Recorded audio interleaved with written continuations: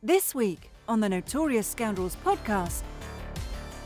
How does your DLT roll against armor? Pretty good, turns out. Yeah. Yeah, especially when. Yeah. Jay just knocked over the camera. Oh, all right. That's pretty good. Welcome to the Notorious Scoundrels, a podcast focused on tactics and competitive play for Star Wars Legion. Hosted by Kyle Dornbos, Michael Barry, and David Zelenka, with Jay Shalansky, the man behind the glass. Hello and welcome back to the Notorious Scoundrels podcast. I'm Kyle. I'm here with Mike and David. How you guys doing? I'm really good. Awesome. I'm doing great. The weather here is awful, but other than that... What do you mean? There's no snow. Rain is worse than snow when it's 40 degrees. Hard disagree, but sure. mainly because if it's 40 degrees, you never have snow. So, that's just, Yeah, the cold rain, I just can't abide by the cold rain. At least my kids can play in snow. All right. Anyway.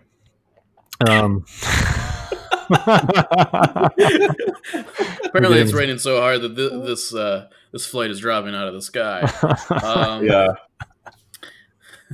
So we got a lot to talk about today. We're going to hit a little Yavin Base team league, which we haven't really talked about yet, but David is running. We're going to talk about the new hot ginormous tanks because we got full previews for both of those. We're going to finish up our talk about the upgrade packs with the clones and the B1s, and then we're going to talk about being patient if we have time for all that. So You just have to be patient waiting for our segment talking about being patient. Yeah. Right. When we were show. talking about this, I was like, Kyle, we're just going to have an hour-long segment that's silent, so people have to wait for us to talk about it. But, Somehow I don't think that would be a very popular segment. I don't know. We could do some Zen yoga music or something. There you go. Notorious Scoundrels, the yoga edition. Right, meditation edition. Yeah. Well, let's start with Team League. What do you got for us, David? All right. Well, Team League is continuing apace. Round 1 is almost complete. We are soon going to have the giveaways for the first round, which I'm going to be doing live on stream. We're going to have a little live drawing to see who gets the prize for this first round. But I think for those of you who don't know, Team League this season is adopting an army restriction policy where we are saying you can only bring 3 copies of a certain unit in all 5 of your team's lists. And if you're running heroes that are uniquely named, you can only run 1 per team, essentially. So only 1 player gets to do Sabine, only 1 player gets to do, Luke Skywalker, only 1 player gets to do Darth Vader, etc., etc. Our streamers and our players haven't quite been connecting as well as we want, but in the games that have been streamed, this policy of army restriction has kind of spawned some really cool games. So for example, I casted recently a sort of traditional clone list, Obi Rex and 6 phase 1s against a very non-traditional rebel list, which was, I believe, Jin, Sabine, and R2D2 with Bistan and Pow in the same game on Recover the Supplies, which was a really, really cool game featuring some crazy infiltrates. We got to see Pow completely hold down a flank against 2 clone units and force the clone player to split their attention.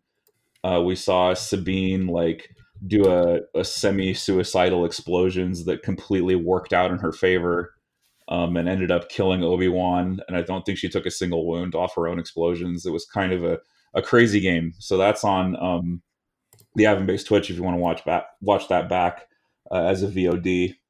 But I do think the army restrictions have been working well, and they're producing some very interesting games, some very unconventional games. And they're actually giving a lot of space for the new weapon upgrade packs to flourish. because now the number of stormtroopers that you're going to take relative to, say, shores is going to be increased because you can only take 3 shores across, however many people want to play Empire in your team. It's also, creating room for Pathfinders because you can only take 3 sniper strike teams. It's creating room for crazy lists like triple saboteur tauntauns or something nuts like that. So that's kind of what we're looking for in Team League with these army composition restrictions. And the next round is nigh, and there's going to be some new stuff in the mod. Fingers crossed. I have a line to the people who are developing the mod, and they're working as hard as they can to get the new stuff in for the next round of the Team League. So keep your eyes peeled. If you want more information, you can go to yavinbase.blog and check out what the rules are and some of the latest news on what's been going on in the Team League. And also there's a link to the standings so you can figure out who's up and who's down after this first round of Team League. So that's kind of what I have for Team League update. Yeah, I really like that format. I think it's I think that was a great idea to do the unit restrictions and get some creativity. And I think a team format is perfect for that, because of how your matchmaking process works and stuff. So I think it's super exciting. Begs the question, should normal games be restricted in some fashion? I don't know. I mean, I think it's sort of a natural, like the team format is a natural way to do it because you have, it's not like you're saying you can't at all play certain units. You're just saying like, your team gets like a 1 meta Empire list, if you want to think of it that way. And then everyone else has to do it. I guess my question is like, maybe you can only take 1 strike team. Maybe they're like a limited unit, right? Yeah, I mean, we could experiment with going further, right? Because we're doing the 3, and we haven't. I think people have sort of naturally picked up on the intent, and so I think folks are saying, well, if I want to run a list with 2 strikes, I can like sort of lend my 3rd strike to another list that needs another acti. So people are kind of more actively sharing rather than saying, okay, well, I'm going to try to work, towards the standard competitive meta within this framework. I think people are coming up with new things. And there's also another big influence, which is people know what the maps are in advance, and they can kind of decide where and when they want to put a certain list rather than having to build like the most globally viable list, right? Because tournament terrain normally is random and you don't know what you're going to face, and so you try to build something very global that survives on a wide variety of boards. But in Team League, you know what the maps are, and you know that you can put, say, I can successfully run saboteurs because this map is full of great places to hide, or I can successfully run a gun line because I know this board is more open and I have better places to stand and shoot. But yeah, I think it might be interesting to go further with the team limits, especially if things get real bad. I mean, strike teams are also one of those units where it's like they've been pushing the full teams out since they were introduced, right? They've kind of discouraged it because it's like, what am I actually going to run in this space that is better than a strike team? And oftentimes the answer is really nothing. Yep. Maybe 1 Pathfinder, maybe 1 Wookiee. Full scouts are kind of a joke. Yeah. If you're not getting entourage targets, you're getting strikes. Special forces slots. And that's just a fact of life with competitive Legion right now. Well, it has been. So maybe, yeah. I mean, I think the restrictions are working, and that's really heartening. That's kind of just a goal we set out to accomplish, and it was accomplished. And I got to say thanks to everybody that I consulted with and people that I talked to, and sort of offered the idea up. Kyle, you're included. Mike, you're included, of course. And there's some other folks out there. Rob DeMay, for example, was a big advocate of the current format, I think, that we adopted. But thanks to them, and I think it's working out. Yeah, I'm super excited to see where it goes. Me too.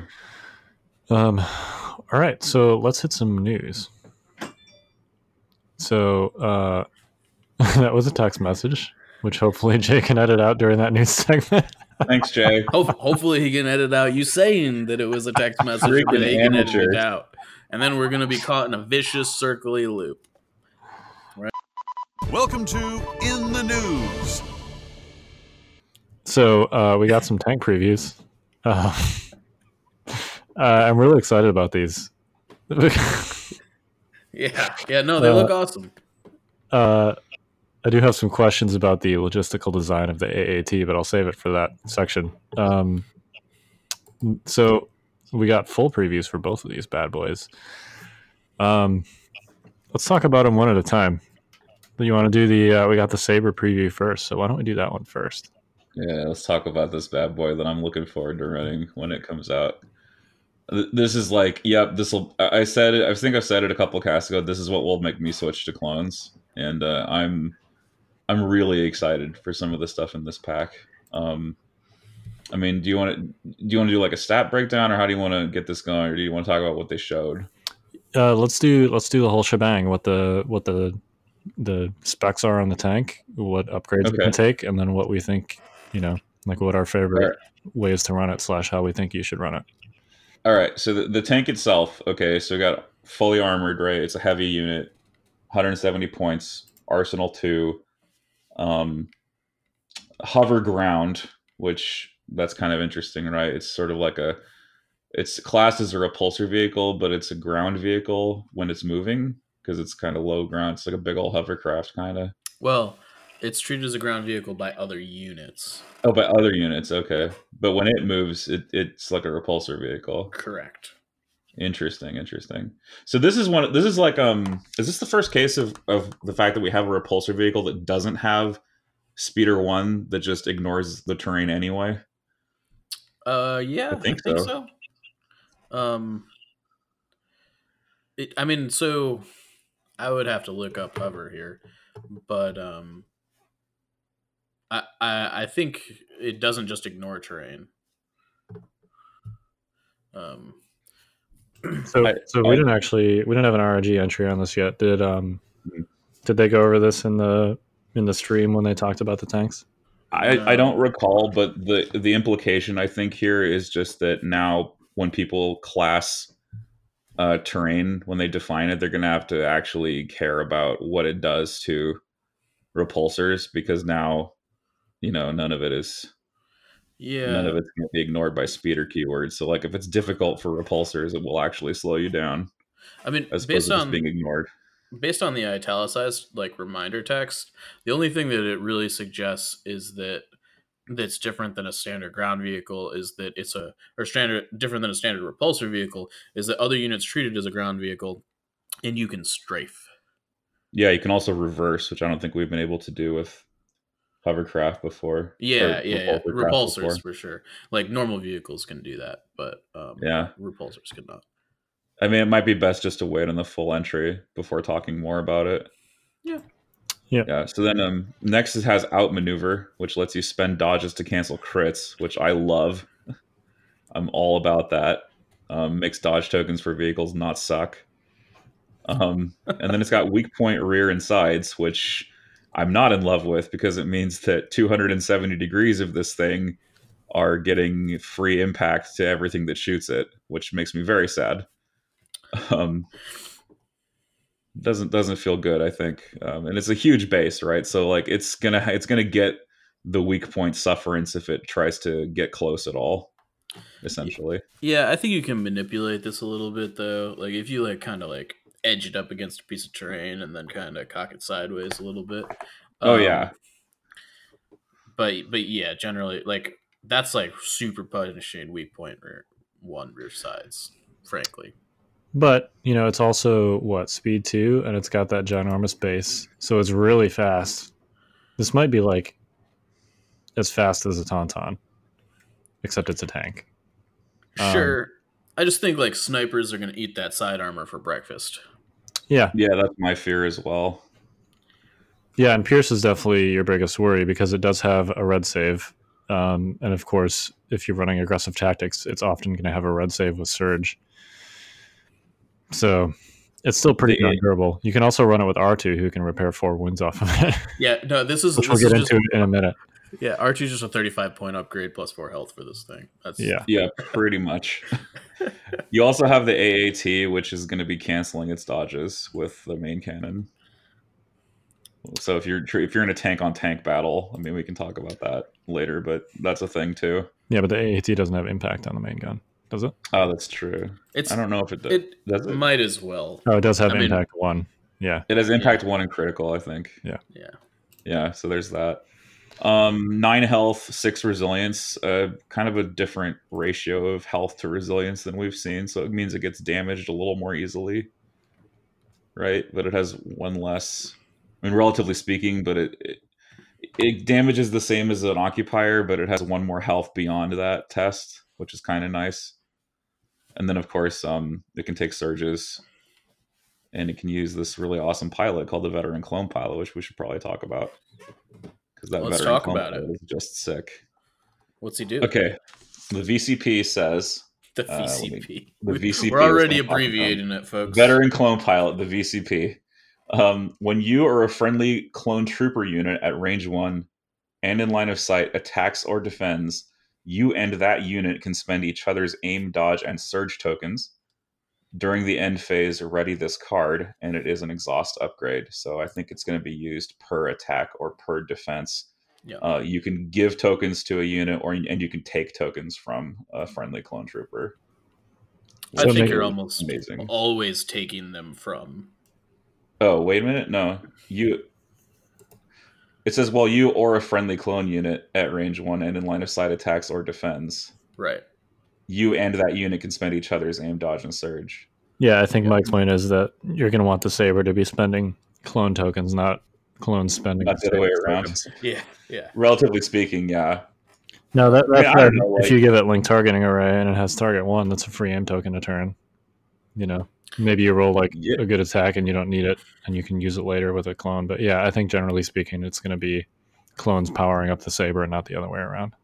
Yeah, generally, because I mean, you're investing in the Saber to make the Saber better, right? You're not investing in the Saber to make your other units better most of the time. But I'm thinking there's some edge cases where it's oh, my Saber has a dodge. I could just VCP and then have this unit, do something. And by the way, best use of this pilot, if you're going the other way, take a standby on the Saber, because you can't remove that standby from the Saber. Well, actually, I was going to point this out. You can't.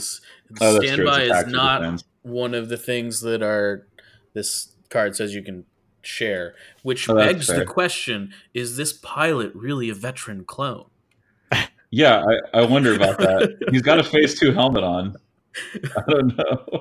Did this guy just not go to clone school and was hey guys, sorry, I'm just fresh out of the academy or whatever. I didn't get the extra training, so we can't share standbys. Oh yeah, that's right. You can't spend the standby token. Drat. That would have been really cool if they let you do that for a defense. It would have been really busted, is what it would. Yeah, well, Yeah. Anyway, I'll stop spreading misinformation and just say you can spend each other's aim, dodge, and surge tokens. So I guess the coolest thing you could do maybe is like you said, put an aim out there, just donate whatever token you didn't use this turn to a friend. Yeah, I mean, I think it's pretty unlikely that you're going to be you can't have Plo Koon and the veteran clone pilot on there at the same time. So I don't think you're generally going to be sharing dodge tokens from the Saber. It's almost always going to be a name token. Yeah, I think the biggest thing you're doing with the veteran clone pilot is vacuuming up aim tokens from Rex, who double moved behind you, or something like that. Totally. What does Plo Koon do? What does Plo Koon do? So Plo Koon is another pilot. Until the end of your activation phase, you gain Agile 2. That's as a free action. After you perform a standard move, gain 2 dodge tokens, and it exhausts 9 points. So I guess if you double move, you gain 4 dodges. Seems good. Especially because you can use those dodges against criticals because you have outmaneuver. Yeah, I'm not sure when you want this guy. When you're about to be destroyed, I guess, and you need to move shoot. I don't know. It's tough. Breakthrough. I think especially if you're running it with R2, like we're going to recommend in a minute. I feel like it's kind of a waste of time to shoot a saber anyway. Yeah, I know that it needs more defensive buffs. Yeah, I'm not seeing it. I like the idea though. I like the idea of a Plo Koon tank on breakthrough, just like dumping a whole bunch of dodges on itself and saying, "Try to kill me."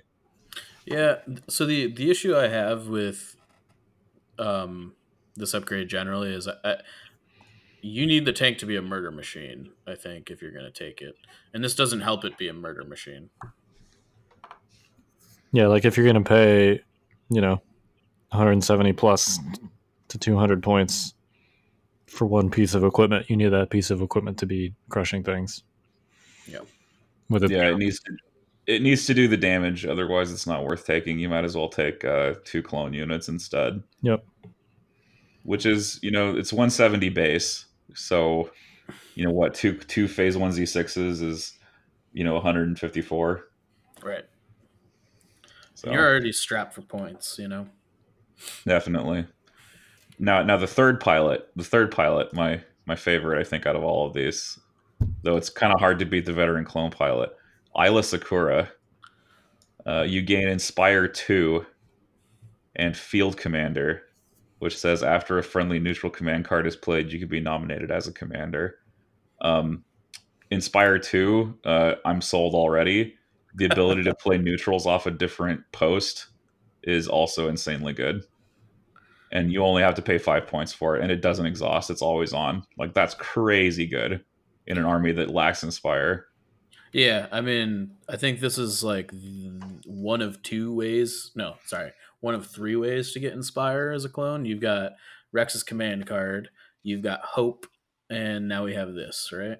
Right, so you have Rex's CC, which is a really good CC because it's, big orders and surges.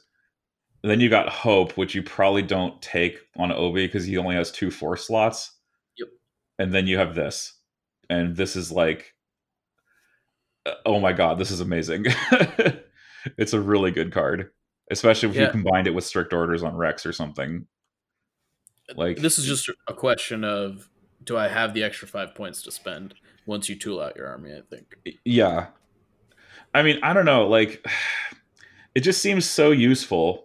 And if you're taking Rex alone, like, does he have 2 commands? I don't think he does. So if you have to choose, like, you're going to take AT and then take Isla for the Inspire, right? I don't remember if Rex has 2 commands or not. Rex only has 1. Yeah, so you're going to take AT on Rex if he's your solo commander. I really can't see running him without it, especially because of the 3 pip. Yeah, I mean, right now people I think are running AT on Obi and strict on Rex, and they're running them in the same army, so it's kind of like whatever. Right. So now you actually have something you can bring that isn't Obi. Yeah, that is going to do a lot of damage. Might be backwards, but yeah, I mean, Inspire 2 is really good. Clones need more of this. Yeah, they need more of that.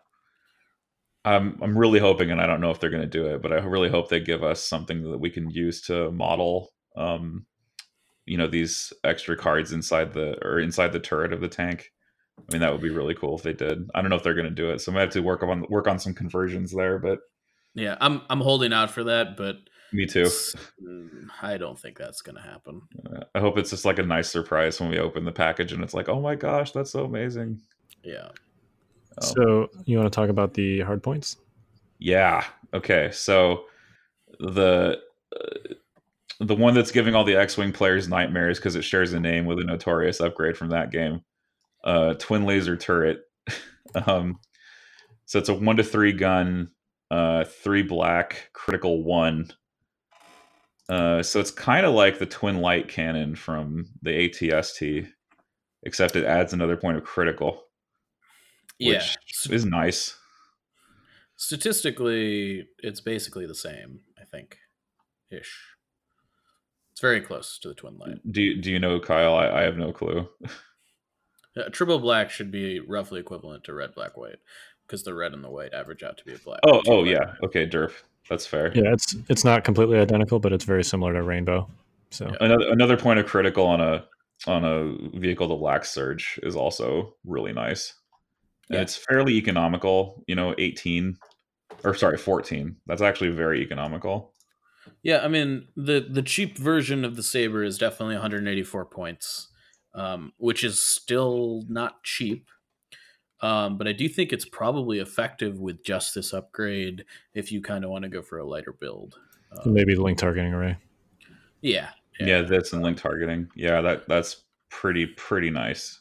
You get the what? You still get the 9 dice pool. You get the aim. You got critical 2 to make up for your lack of surge. You're not doing too bad against most things.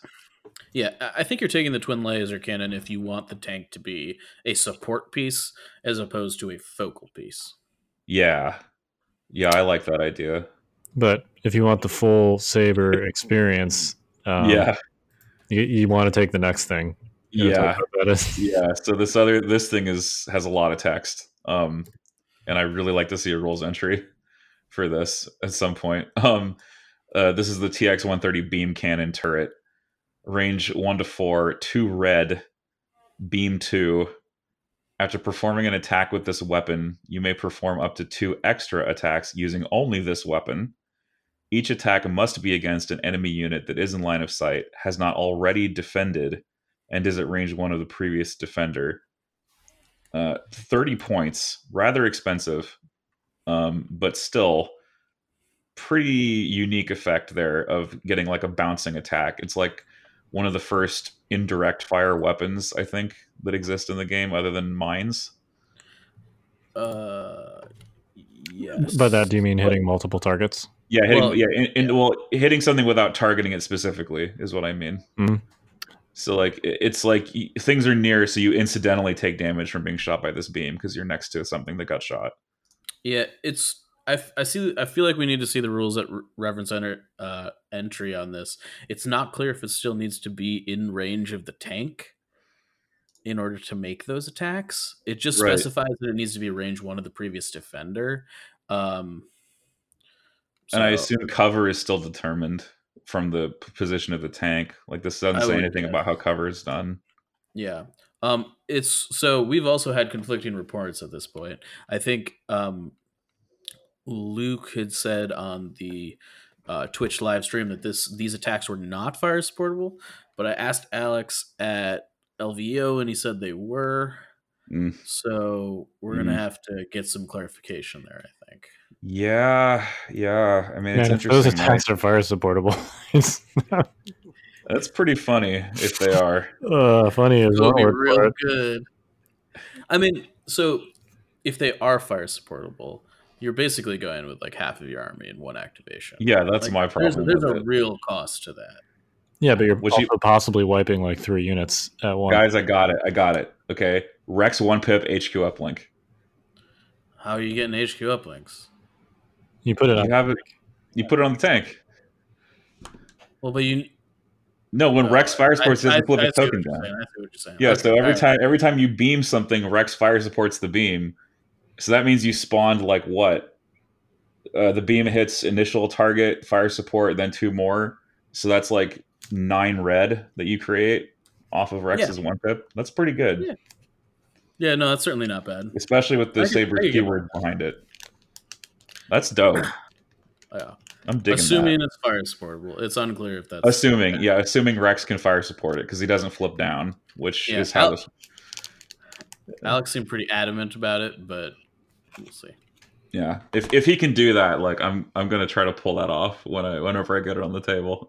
That just sounds like a boatload of fun, even if it's probably not the most efficient way to run it. I mean, that combo of beam turret and uplink costs 40. That's a lot. A lot. It's a 210 point tank. Yeah, before pilot. Yeah, I mean, I think if like you just do this with Rex's 3 pip with a bunch of phase 1s, that still seems pretty good. That could also be pretty good. Yeah, I mean, it's also like it's about the swings you can cause, right? Because fire support does take that risk of I'm spending my activations out of sequence. But if you can kill off the best things in your enemy's army in a single like instance, it's like, okay, great, you brought 13 activations, but I killed the 6 good ones, so I win. Yeah, I kind of hope it is fire supportable because this feels like a clone trick that they kind of use that they leverage against higher activation count lists. Yeah, So I don't know. I'm not opposed to that. it's Beam Rex good. droids. Yes, it does. Beam Rex droids. Oh yeah, totally. Yeah, It's like here's free damage just for playing your faction. Yep. You know. Yeah. And the card art on this is perfect for that. It's literally like a bunch of B1s getting fried in in a line by the beam. Yeah, it's totally thematic. All right, you want to talk about shells? Sure. Actually, let's talk or do we want to wait until we talk about the AAT and then we can talk about all 3 shells at once? Yeah, that's actually better. We should go to the AAT because they both can run the shells that are added because they all have a shell slot. I also think the shells are probably more applicable for the AAT. So likely, Saber's going to be running the cannons. Yeah, so the AAT does not have... So let's talk about this bad boy. I love this model. It's one of the most iconic vehicles in Star Wars, and certainly from the Clone Wars era. I'm not entirely sure why the missile ports are on the bottom. It seems like if you were sort of like in your lines, you would hit your own dudes launching missiles from ground level straight out. But anyway, B1s are expendable, dude. That's true. Yeah. But then you lose the missile, which is probably more expensive than the B1. Anyway, model aside, so this is a little slower than the Saber. It's only speed 1, but that's still pretty darn fast because of how freaking huge this base is. It's got the same durability, 9 health, 6, whatever that's called. Resilience. Yeah, that's it. Red dice. No surges. It does have AI attack, but if you're running this thing, I can't imagine you're ever having it without a face-up, especially if you give it link targeting array. Maybe like on your 1-pip turns, if you're running it with Grievous or Dooku because you don't have a choice. So AI attack is also not bad on this thing. Yeah, because it has Barrage, which is a new keyword, which is essentially Reptilian Rampage. You can attack twice. The second attack is not free, so you do need to use both actions to do that. But even still, you can't use it with Arsenal. So I assume you'd probably do this with your main gun, which is 4 reds. So it's a double tap of 4 reds. It's maximum firepower.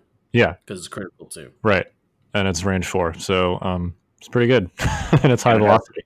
Yeah, so it's like a Jedi Assassinator and Tauntauns and Tauntaun Assassinator. Yeah. Oh, you can also pair this with Locked to get an extra Reptilian Rampage type effect, which we can talk about when we get to the pilots. It does have Arsenal too. Yeah, I love the art on that Locked one. It's got armor, because it's a tank. It has hover ground just like the Saber, and it has the weak point is only the rear, but it's weak point 2.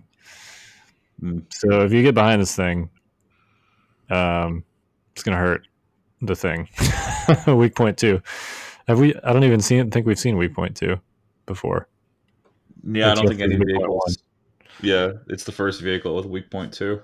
Yeah, so it's going to hurt if they can get behind you, but I think this is probably still less of an issue than the Saber just because weak point sides. I think it's far more easy to set up than a weak point rear. If the occupier is any proof. Yep. It's got a lateral anti-personnel lasers, which is just short range 1 to 2, 3 black, fixed front. And then it has the main gun, which is 4 reds, 2 to 4, critical 2, impact 1, high velocity. So it's a pretty spicy main gun. It's not, it's not 6 dice like the Saber and the ATST main gun, but it's 4 good dice, and it's got high velocity. So it's pretty good. It's got a little crit output, yeah. Let's talk about the shells because this thing actually does not have a hardpoint upgrade. Nope. It does have 2 shell upgrades. So there are 3. What's the official name for this slot? Ordnance? Yeah, thing? I think that's the official name. So there are 3 things in the ordnance slot. The first one is armor-piercing shells, which is 10 points, fixed front, impact 3, red, black, black, and it's exhaustible, range 2 to 3. Thanks. So on either the Saber or the AAT, this thing is going to hurt if you shoot an armored vehicle with it. Just when ATRTs were coming back into the meta. Yeah, right. Like this thing shows up and kind of just laughs. If you do this with the Saber, I don't think you need to because the beam turret's so good. But if you're doing this shell, the armor piercing shell with the Saber, you're talking about impact 5, critical 1 with 9 dice. I mean, we're talking about like the difference between like an M1 Abrams and like a dude walking around on stilts. Like, of course, it's gonna get blown away. Yeah, of course, right? of course. Yeah, these are main battle tanks. They're like actually the heaviest vehicle introduced in the game, and we're talking classic vehicle, right? Yeah, the Occupier is actually it's called a tank. It's actually an APC. So these things should be really killy. But yeah, you can legitimately one shot an ATRT. Yeah. Like that's not even a possibility. I'd say that if you were to shoot armor piercing shells with a Saber at an ATRT, that would be like a reasonable expectation that you would just one shot it. To just one shot kill it. So probably overkill on the Saber. Kind of interesting on the AAT because it only has impact 1 on the main gun. So this would give you impact 4 with 7 dice, 7 good dice. Pretty good. Makes up for a weakness in that slot, I think. Then you have the bunker buster shells. Oh, I'm sorry. That the shells, all 3 of these shells also have cycle. Yeah, that's new. Which is a new keyword, but it says at the end of your activation, if you did not use this card, ready it.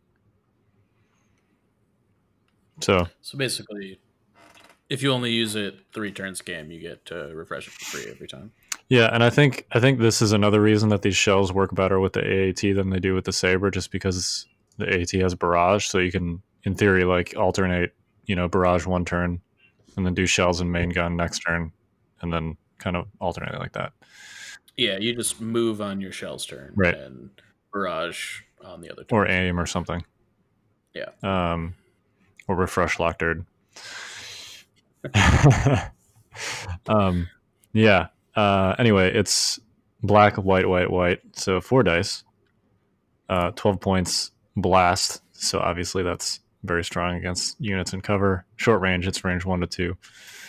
It does also have scatter, which is the same thing that Vader's ranged attack has and Dooku's ranged attack has. Operative Vader. So that's pretty good. I mean, you're going to wreck some trooper units with this. If you can get there. Yeah. I don't know. I'm like necessary for what you're paying. If it's at range 2, I think I would rather just have the red dice anyways. Well, and if you can't set up barrage, the main gun on that secondary gun on the AAT is 3 black range 2, so that's still decent. For free. I don't know. It's okay. So the last one of these I think is the most interesting on the AAT, and that's the high energy shells. So this is 8 points. Red, red, white, range 2 to 4, critical 1, high velocity. I don't understand how this is the cheapest one. Yeah, it seems to be really good. I think it's the best by a lot. Gives you. It certainly works the best with the main guns of both tanks because of the range 4. 6 red and a white. Yeah, wow. It definitely synergizes very well with the guns, generally speaking. I think the other 2 are very scenario specific. Like you either are using it against armor or you're using it against like infantry that's like close up in your grill. This just seems like it's always good. Yeah. This is certainly the most versatile of them. Would this actually replace the twin laser cannon from the Saber? I mean, I could see it. I mean, I think it's hit-wise a little bit better than the twin laser. The issue is that you only get it for half your turns unless you're taking recovery actions. The range 4 is what's really sticking in my craw a little bit about it, just because, if I can stay back with my huge weak point base, I'd much rather do that. if I can project force. I mean, to me, the thing that is kind of like not clear on the surface is like this has high velocity, and the AAT's main gun also has high velocity. So if you fire them together, you do not lose the keyword. Yeah, that's a biggie. Like that 6 red and 1 white high velocity is like, sorry, Jedi dude, but that's ouch time for you. And Tauntauns too. Yeah. I mean, so this is by far the largest attack pool with high velocity. Previously the only things with high velocity are sniper rifles with 2 dice. So yeah, it's not even particularly close. You're going to hurt. Like you shoot any force user or Tauntauns with this thing. Anything that relies on dodges, it's going to hurt real bad. It's good. Don't take those rebel troopers off the shelf. Yeah. I mean, nice knowing you, Nimble. Like seriously. Yeah. I feel bad, man. Like if you're a rebel player and you're like Operative Luke or Sabine get caught out by one of these things, you are gonna feel pretty silly. Yeah, it's gonna hurt a lot. Yeah. Let's talk about the pilot upgrades. So you got the tier series tactical droid. You lose AI attack. That's kind of whatever. You're gonna have an order on this thing probably 5 out of 6 turns anyway. Yeah. You gain field commander. That's okay, I guess. I don't know. I like the other 2 pilots a lot better. Yeah, this seems kind of yeah. Put it in your binder and leave it there. Yeah. Sorry, Carter. OOM series droid pilot. You gain coordinate droid trooper. So that's pretty good. It gives you a little more flex. Maybe you don't have to take as many uplinks on your B1s. Like if you're gonna give orders to this thing anyway, right? Like, yeah, you might as well start your B1 chain with it. Yeah, it saves you. It saves you some time. Just to have give it link targeting array. Start your chain with the tank, and you're good. Yeah, you're just good to go. Yep. And then the third one is Lockdurd, who is unique. I love the art on this. Yeah. It's basically. So I don't know if you guys have seen the episode with Lockdurd in it from the Clone Wars TV show. It's funny. It is funny. Yeah, he's like this pseudo maniacal Nemoidian who invents like this weapon that is some kind of napalm, basically. He's basically a genocidal Nazi that's like mad scientist, dude. Is what he? Yeah, which is what he looks like in this picture. He's doing like this. He's sitting out the cockpit of this tank that's firing lots of red lasers, and he's kind of like steepling his fingers, like in that villain way. Oh yeah. He's got this ludicrous smile on his face. It's fabulous. Anyway, so it does exhaust. You lose AI attack, which is useful, once a game. And then until the end of your activation, each of your weapon gains suppressive. So it's pretty good, especially with the barrage. I wish it was not exhaustible. Like I don't know.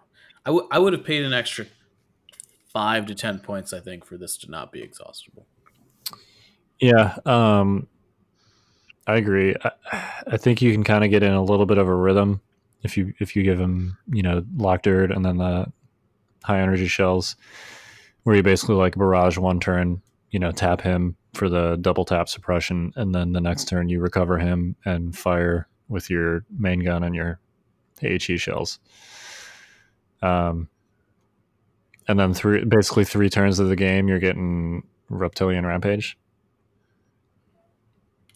Yeah, it's okay. I can see that kind of alternating. I mean, I just like the recover. I'm all about value, so it's like paining me greatly.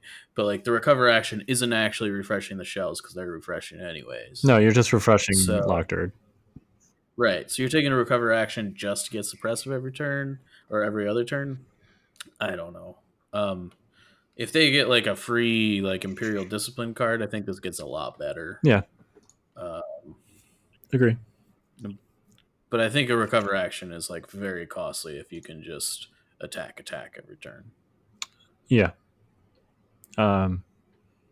I mean, it depends on how you look at it, right? Because if you're able to barrage every turn, that's 2 suppression a turn.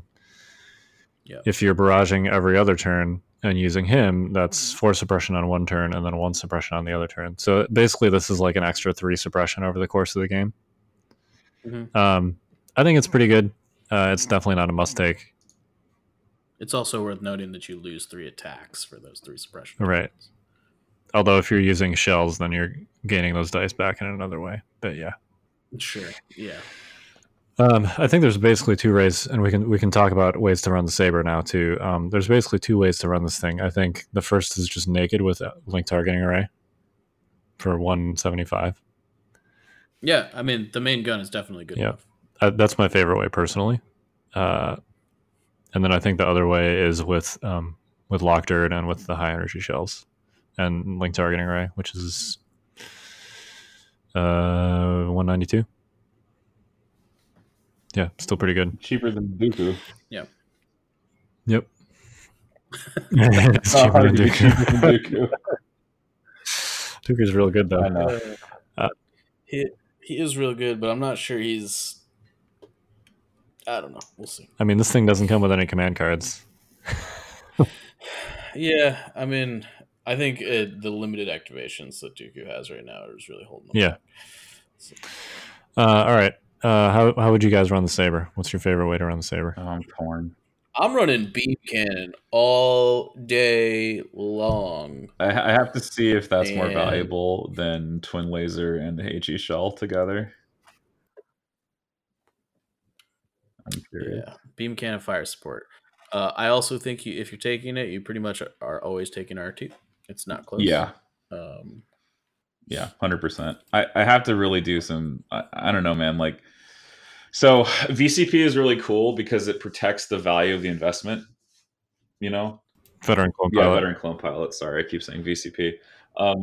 It's really cool because it protects the value of the investment. But Isla Sakura protects the value of your other investments, but she requires a very specific timing. Veteran clone pilot is a lot more flexible, I think. I don't hate not taking a pilot on the. There's some cheapo build like LTA and high energy maybe. I mean, I don't know. Like none of the saber pilots really speak to me. Like they're all fine, but I don't know. I think if you got the points, IL is 5 points for Inspire 2. Yeah, that's a thing huge. that clones don't have good access to right now. I think it's one of the first things you spend 5 points on if you have extra in your list. It might totally. I have not built a clone list where I've had. It might matter less when phase 2s come, because phase 2s are courage 2, so they're more resistant to suppression just naturally. Plus, veteran clone pilot, you can spend the phase 2 surges they get from reliable. So there's arguments for both, I think.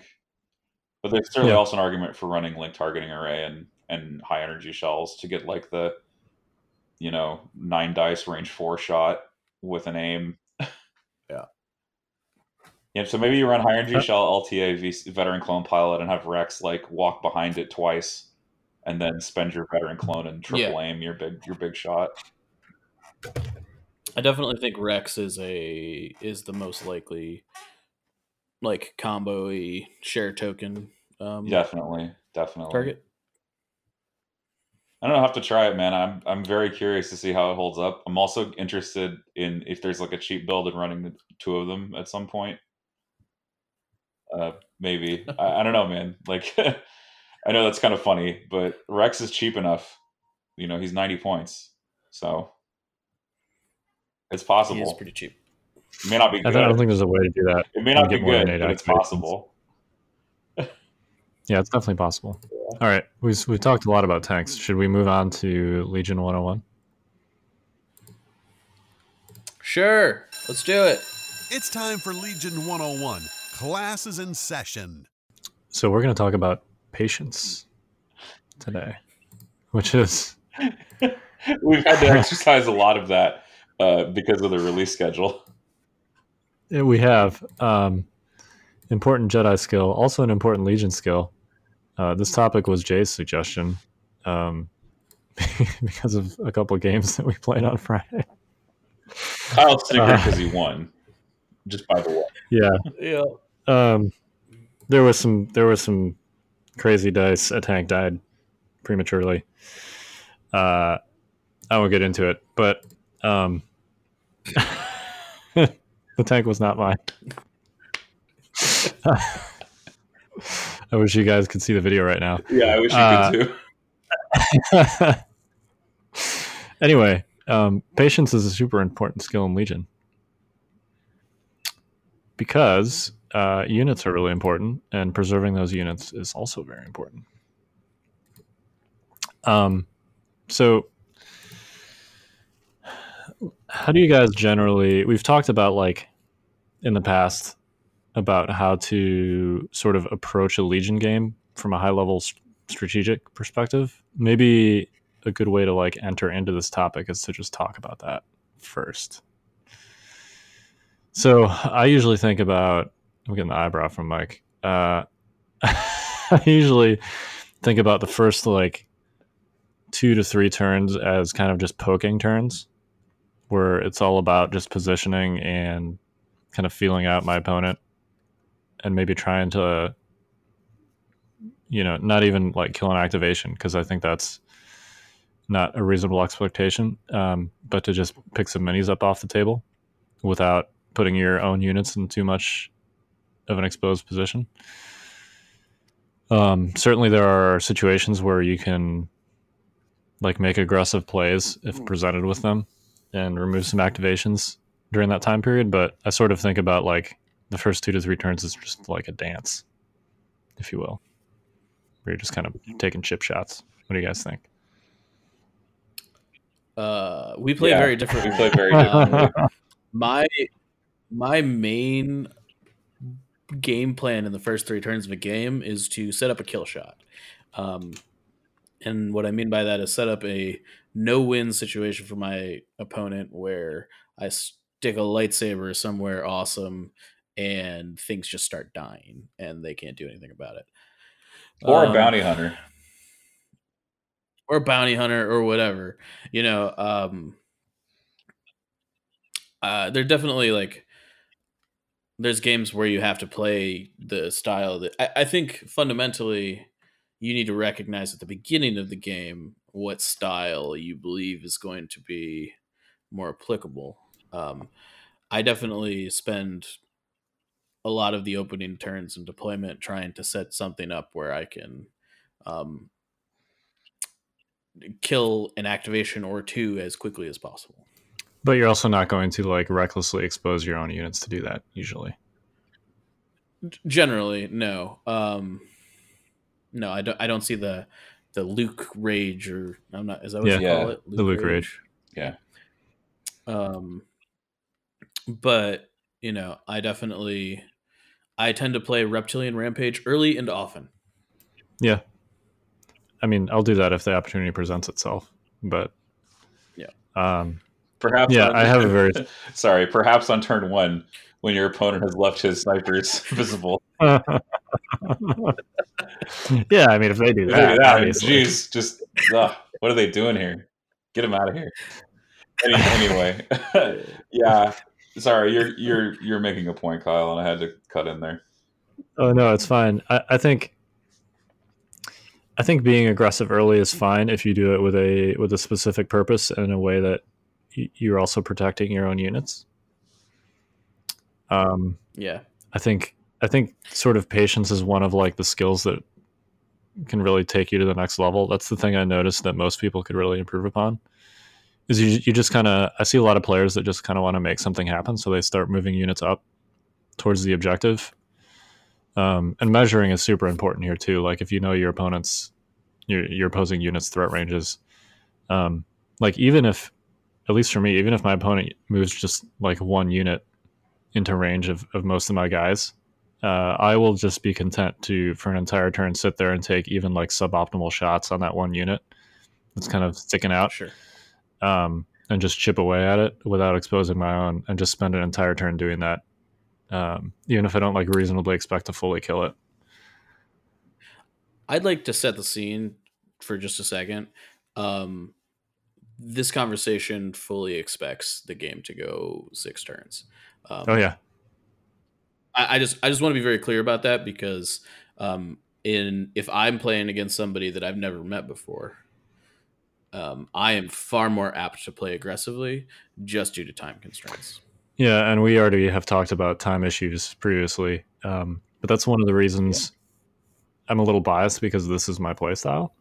But that's one of the reasons that, like, I mean, this game was designed to be played for 6 turns, and I think like part of me is that the variable, you know, if you're going to play 4 turns, you should just agree at the start of the game that you're going to play 4 turns. Like, not knowing whether you're going to get 3 or 4 or 5 or 6 turns when the game starts is just terribly vexing to me. Yeah. I mean, I don't want to get too far down this rabbit hole. I just wanted to kind of address that up front, because I do think that while having, like, the style you have is very valid, but if you're there are some situations where it can really bite you in the butt. Totally. If you're like, oh, I'm going to kind of play this waiting game, and then the game ends on turn 4, and you're like, oh, but I didn't do, you know. Yeah, for sure. This style of play definitely assumes a 6-turn game. I disagree. I'm sorry. With what part? Just okay. You know that there's no guarantee of 6 turns. Okay, that's just how the game is. And as vexing to you as that may be, you can use your eyeballs to look at the clock and take an estimated guess, or like take an educated guess at how long you have left, and then develop 2 game plans. Okay, that say assuming 6 turns, assuming 5 turns, and then you just need to make the choice. And you can just look at the clock. You don't have to look at the board while your opponent's moving. You just look at the clock, and you're like, okay, can I do these moves in 2 seconds or not? I just think we have the ability to navigate this space, despite how vexing it is that we're not going to get 6 turns. I'm not someone who has ever played with that expectation, and I come from X-Wing where you're grateful if you got 7 turns. So just deal with it. It's all I'm going to say. Just deal with it. Everybody get ready. Ready, fight! Because I do the same thing, Kyle. I play that defensive style. But I freaking make sure that that my shit is done by turn 2. Pardon the expression. But like, you need to get that stuff done so that you don't have to worry about it. Like, it's already set up. No, yeah, I do that too. I know. I'm not saying you don't. Like, I get on if you're playing VAPS, I get on my VAPS as early as possible. If you're playing VAPS, but that's not always possible, and B, like, at least for me, the difference between planning for 5 turns and planning for 6 turns starts in deployment. Like, I don't, ideally, at least in my brain, like, if you're to your point where you're on turn 4 and you're like, oh crap, this game's only going to go to 5 instead of turn 6, like, there's some move that you could have made better in deployment to plan for that eventuality, at least in my opinion. Does it really stretch? Anyway, I don't want to get too far. I don't want to. No, this is good. This is actually good, because this is what people tune in to listen to. So don't walk away. This is what people want to hear. Well, let me ask you, yeah. Let me ask you this, David. Are you advocating for a strategy that is more flexible as opposed to... Yeah, no, please. I agree, Kyle. Like, I don't think that far. I think, like, okay, I need to do T0, and I need to figure out when the big to-do is going to kick off. And, can I get a leg up before the big battle? Because there's going to be a battle. Like, a fight will happen for the objective. It just is true. And I have to figure out, how all my stuff's going to hook up. Now, I guess maybe I could have fine-tuned it all the way back in turn 0. But I really think that the game is a little bit more random than we'd like it to be. And things can happen that fundamentally alter your plan. And I just think you do have to be a little bit more open and say, like, okay, I can't, like... I don't think I exist in a world where I can completely pre-plan my game from 0 to 6. and say, this is how I want it to go. I just don't think that's possible. I think you have to be open to different things occurring and for randomness to potentially break away from you. Oh, no question.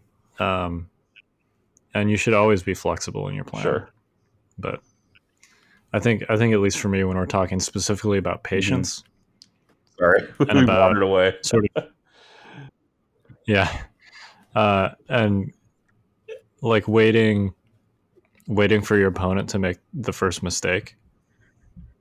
You know, at least Jay's like, come out and fight me, joust me like a man.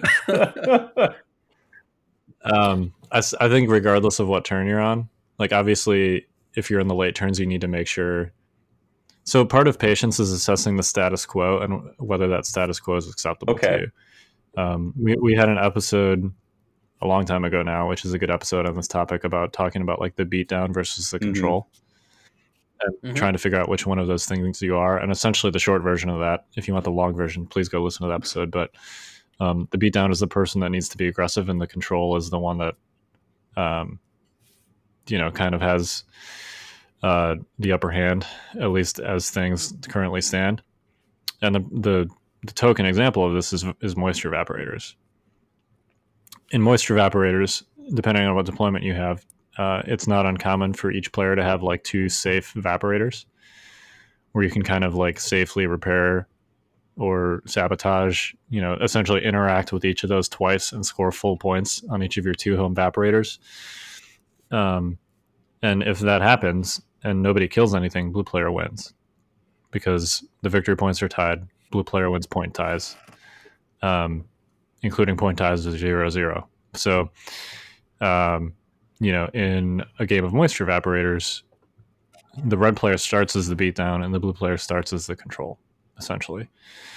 So recognizing which one of those you are is important, because if you're a red player on evaporators doing what I'm talking about, which is essentially waiting for your opponent to make a mistake, is not going to work, because your opponents, if they're playing perfectly, they're probably just going to sit there and dodge standby all game. Right.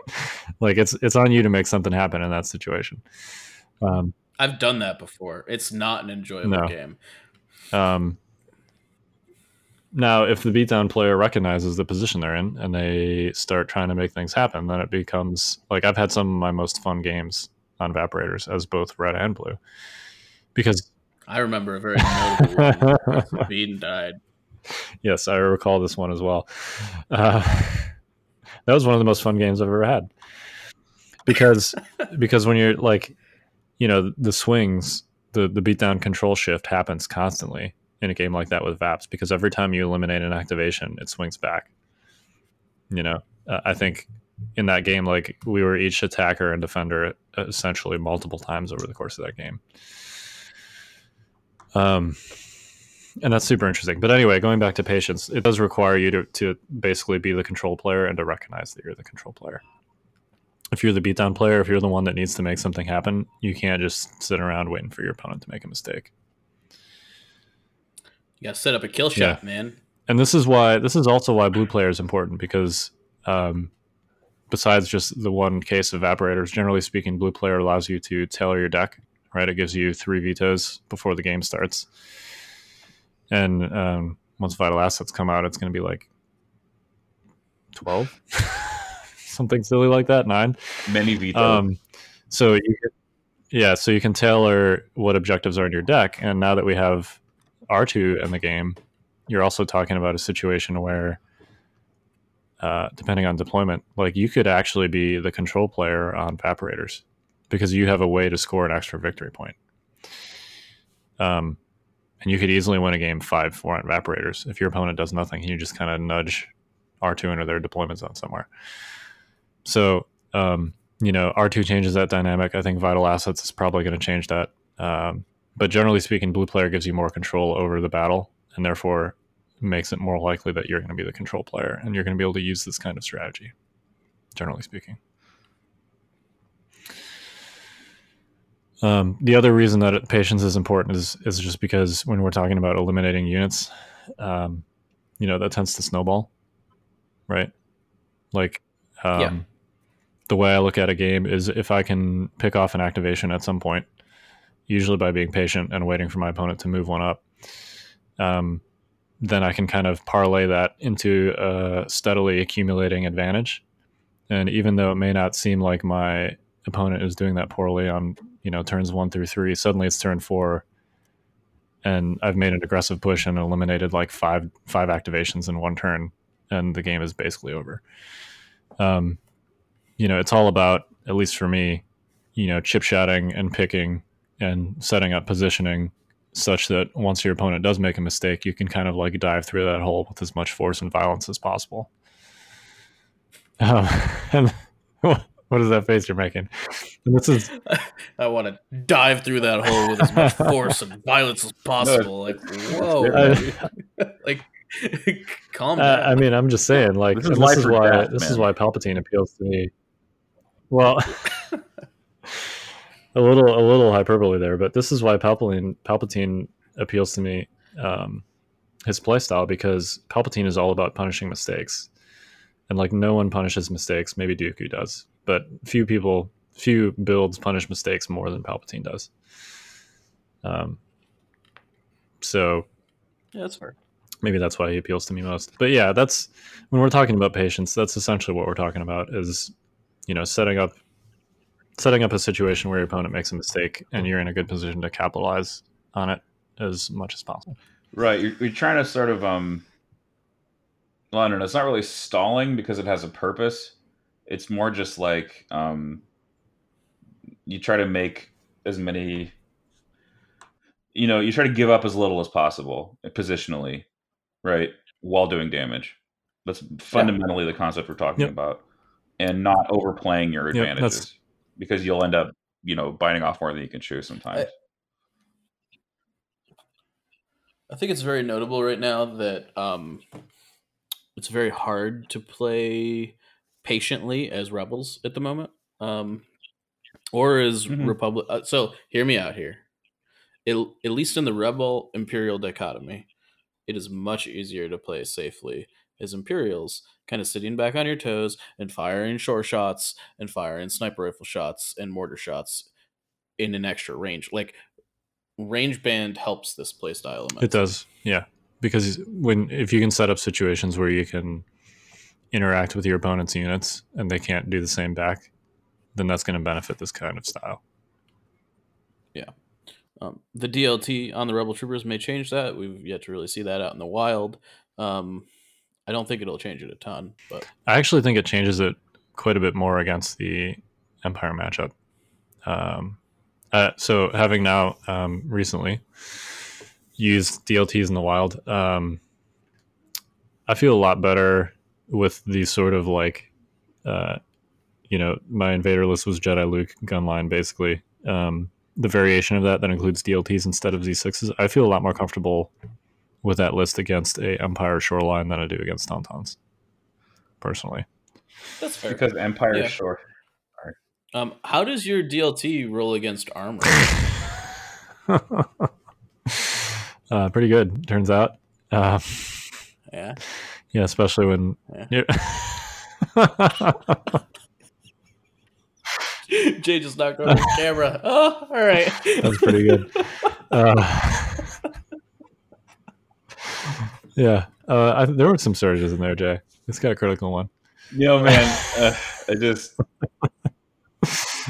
Anyway, yeah, I like the DLT. It's yet to be seen whether you can build a Rebel gunline that's effective against Tauntauns. Like, I think we basically said this last week. I think the Rebel DLT is good in a world where taking heavy weapons on Rebel troopers is a good idea.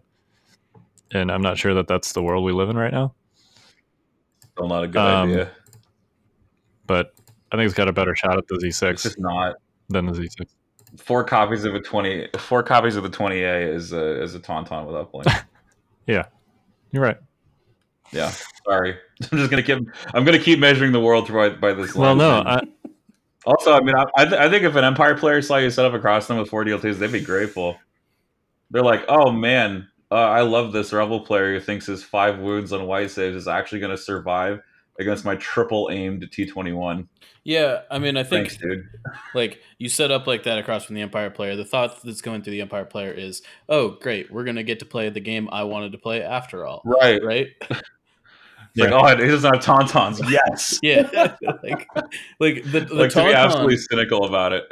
The tauntaun game versus short game is kind of a coin flip, right? It's whether the taunts make it there intact or not. If they make it there intact, a lot of times the game is just over. Yeah. So just sit there patiently with your standby tokens and wait for the rebel snipers to remove them. Yeah, I don't find the tauntaun versus Empire gunline dynamic to be very fun or interesting right now. But anyway, that's a whole nother discussion topic. Why don't we move on to the clone and droid upgrade packs, because we said we would talk about those. Let's hit highlights though, and particularly the droid pack, because I think there's only one upgrade in this one that you're really using. That's never a good sign. Let me just open it up. I think that upgrade is the sniper, the E5S. The sniper's very good. No, I think there are two in here. I think both heavy weapons are excellent. Yeah, I was talking to a friend of mine who's really interested in running the poison cannon because he's tired of losing to Sabine. Well, and that's... So he's sort of like, this isn't bad. Yeah, and actually that's the situation where the rad gun is really quite good. Like, range 2 is really short. But as a defensive weapon, like, if you take one of them, poison damage is amazing against things that are pierce immune or pierce resistant or have good saves. Sabine, Luke, Palpatine, stuff like that. Yeah. Anything with a lightsaber. Anything with, yeah. Also tauntauns. So, and it's 2 red, which is very solid dice pool. It is the most expensive heavy weapon. What is it, 22? Oh, man. I mean, yeah, that's super expensive. For B1 heavy, that's expensive. I could see taking one of these as like a defensive linebacker type unit. It's like your B1 fleet trooper kind of variant. Except they're cheaper than fleets by a lot. Yeah, except they're much cheaper than fleets and can actually get wounds past a pierce immune red with surge character, without having to actually attack them if they get the poison token on. Yeah, now it's, obviously important that the poison token is a delayed result. But still, it's free damage. If you can... It goes through stems. Yeah, it does. So this is not quite the same as Bosk's Dioxis. You do actually have to wound your target to land a poison token. You don't just get it for free for shooting them. Oh. But still, it's got 2 reds. You're backing it up with a bunch of whites. So basically, if they fail one save against you, they've actually failed 2. Yeah, basically. That's a good way to look at it. Which is pretty good if you're, Sabine with 5 wounds. I definitely wouldn't spam it, but I could see taking one of. Yeah. What do you guys think of the... When you talk about the let's talk about sniper. I don't know. I played a couple games with like a full 6 snipers. I think they're fine. Yeah, I don't think this is an auto take over the E5C, like some people seem to think. I don't know. The critical is pretty important. The critical is great if you have a full dice pool. Yes, it is hot garbage if you're just firing a red and a white. So if you're either chip shotting with this at range 4, or you've got like a depleted unit, the critical is not great. Yeah. So the advantages this thing has over the E5C is obviously you can shoot at range 4, which is usually just going to be a suppression. Still important. The E5C obviously can't shoot at range 4, and it has critical on a big pool. So if you have your entire dice pool, it's going to be a little better statistically. I gotta say, I messed up my B1 chain in my last game, and I ended up having to take a bunch of range 4 pot shots with this thing. It felt real bad. Yeah, if your chain gets broken up and you get AI attack, it's actually kind of a liability to have a range 4 weapon. Yeah, it wasn't great, but it was completely on my end. Like I just made a mistake in where I had placed my uplink. But it's a reality that you have to live with sometimes. It is, and I think this weapon is definitely a liability in that department. I think I was going to just comparing it to the E5C still. It's better when you're rolling the full pool statistically, but as soon as you start losing B1s, at least at range 3, the E5C is considerably better because it has a better base dice, and critical 1 kind of needs like just dice quantity to proc those surges. And then it also is not quite as good with aim tokens as the E5C because you're much more likely with the E5C to be able to reroll a black dice, at least one black dice. Yep. Whereas with this, your red dice is probably going to hit, which means you're rerolling white dice, which is not as good.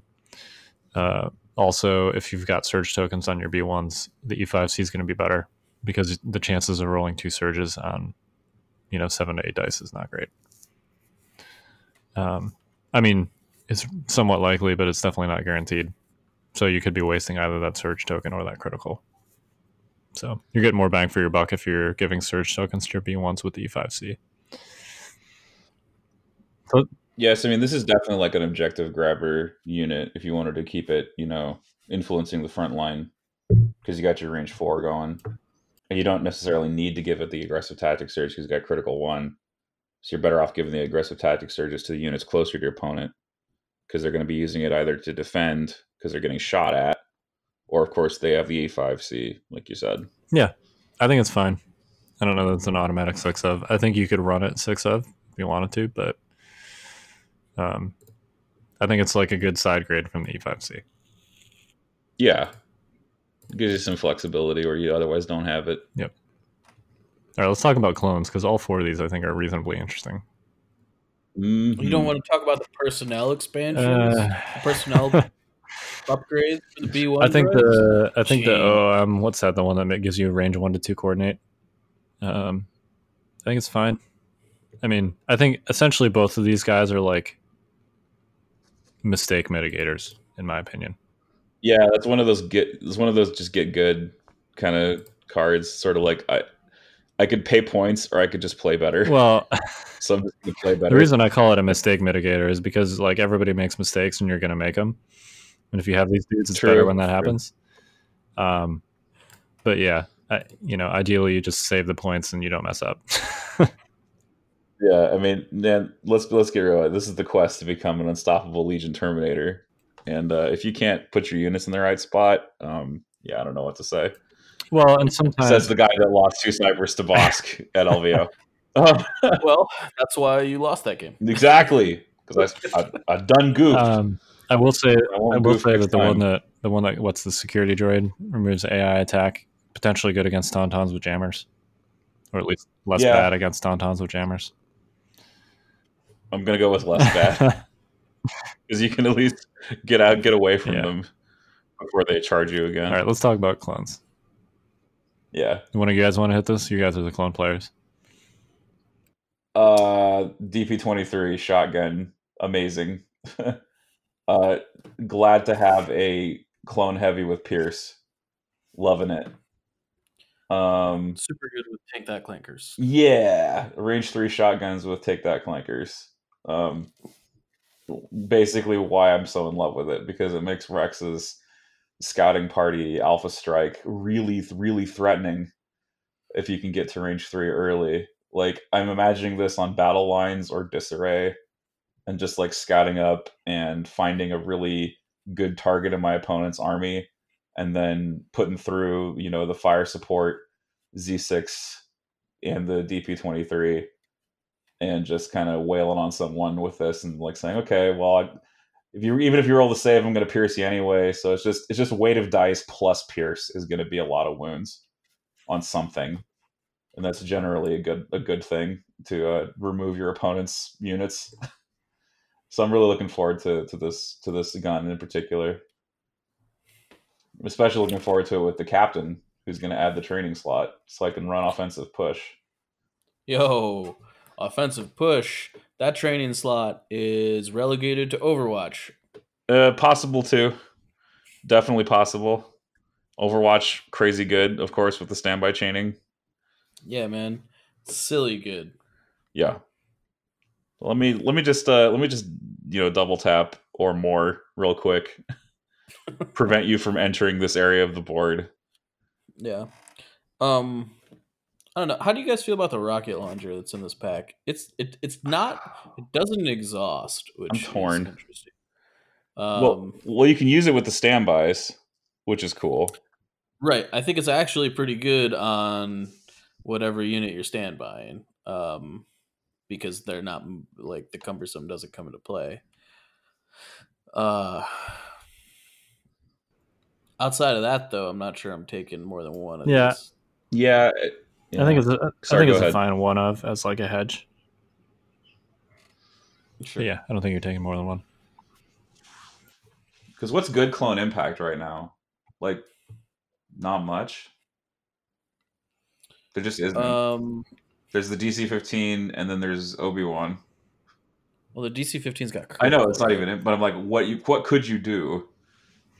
And I guess the question is though, like, do you even really care that much about vehicles? Because there aren't any vehicles that have Pierce.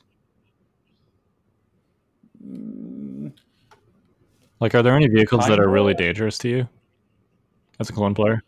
I mean, I think the answer is a saber take with a beam turret. Yeah. AAT, because I can't share dodge. But if you have a rocket launcher, is that going to change? Is that going to like alter your ability to actually kill a saber? I think so. Yeah, with weak point, yeah. Maybe with weak point, yeah. Big weak point. I mean, Kenobi is still your best source of impact in the faction, for sure. Yeah, like, how do clones actually kill, like, double AAT? Well, they probably don't. They kill all the droids and then win on objectives, right? Yeah, that's the hope.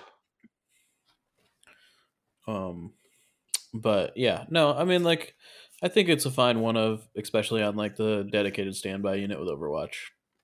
I don't hate it. Yeah, I don't hate it either, but I don't think it's the best the pack has to offer. I think the captain is probably the best the pack has to offer. Yeah. I mean, you should talk about the specialist real quick. The specialist is super excellent with take that clinkers. Yes. Free stuff. Anything that gives you free stuff on a clone body is far, far, far more preferable than taking the personnel upgrade. That is just the extra body. Well, and specifically with take that clinkers, it's a free aim on the unit itself, which is the trigger that you need. Right. Other than having itself take the aim. So it could actually move and then specialist in TC. Or take that clinkers, which is also crazy good. It's also notable that with the clone captain, this is kind of the probably best way to mitigate suppression in a clone army is to just tap your clone captain and pretend like it's not there. The Clapton. The Clapton. I'm digging it. The Clapton. Eric Clapton. Eric Clapton. Captain Clapton. All right. Is this show winding down or what? I think so. Let's wrap it up. All right, you guys got any final thoughts? Watch the FFG live stream if you haven't, because there might be some stuff on it that's new. I think they've explicitly said that there will be, right? Oh, have they? I did not know that. Make sure when people set up double heavies across the table from you, you're taking Rebel DLTs. Okay, every time. Watch the crit waterfall roll. You'll roll like Luke Cook. All right. There's an alternate universe where rebels are actually the broken faction. I don't think that's an alternate universe. I think they're still the best faction. I'm not prepared to take the units that require you to realize that. Prime results. Sorry, prime results disagree.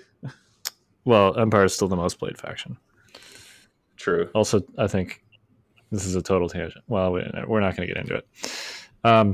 If I had a quarter for every time Kyle was like, "We're going to talk about that later," or "We're not going to get into it," I would be a very and then we don't. It was It was going to be another Tauntaun Shore Trooper tangent, and we've already talked that subject into the ground. So, anyway, let's close this out. I'm Kyle. I'm Mike. I'm David. We are the Notorious Scoundrels. We'll see you next week. Stay fresh, cheese bags. There's a tiny bit of life left in that horse. I'm sorry, Jay, I murdered your tank. Join us next week for another episode of the Notorious Scoundrels. This has been a 5th Trooper production.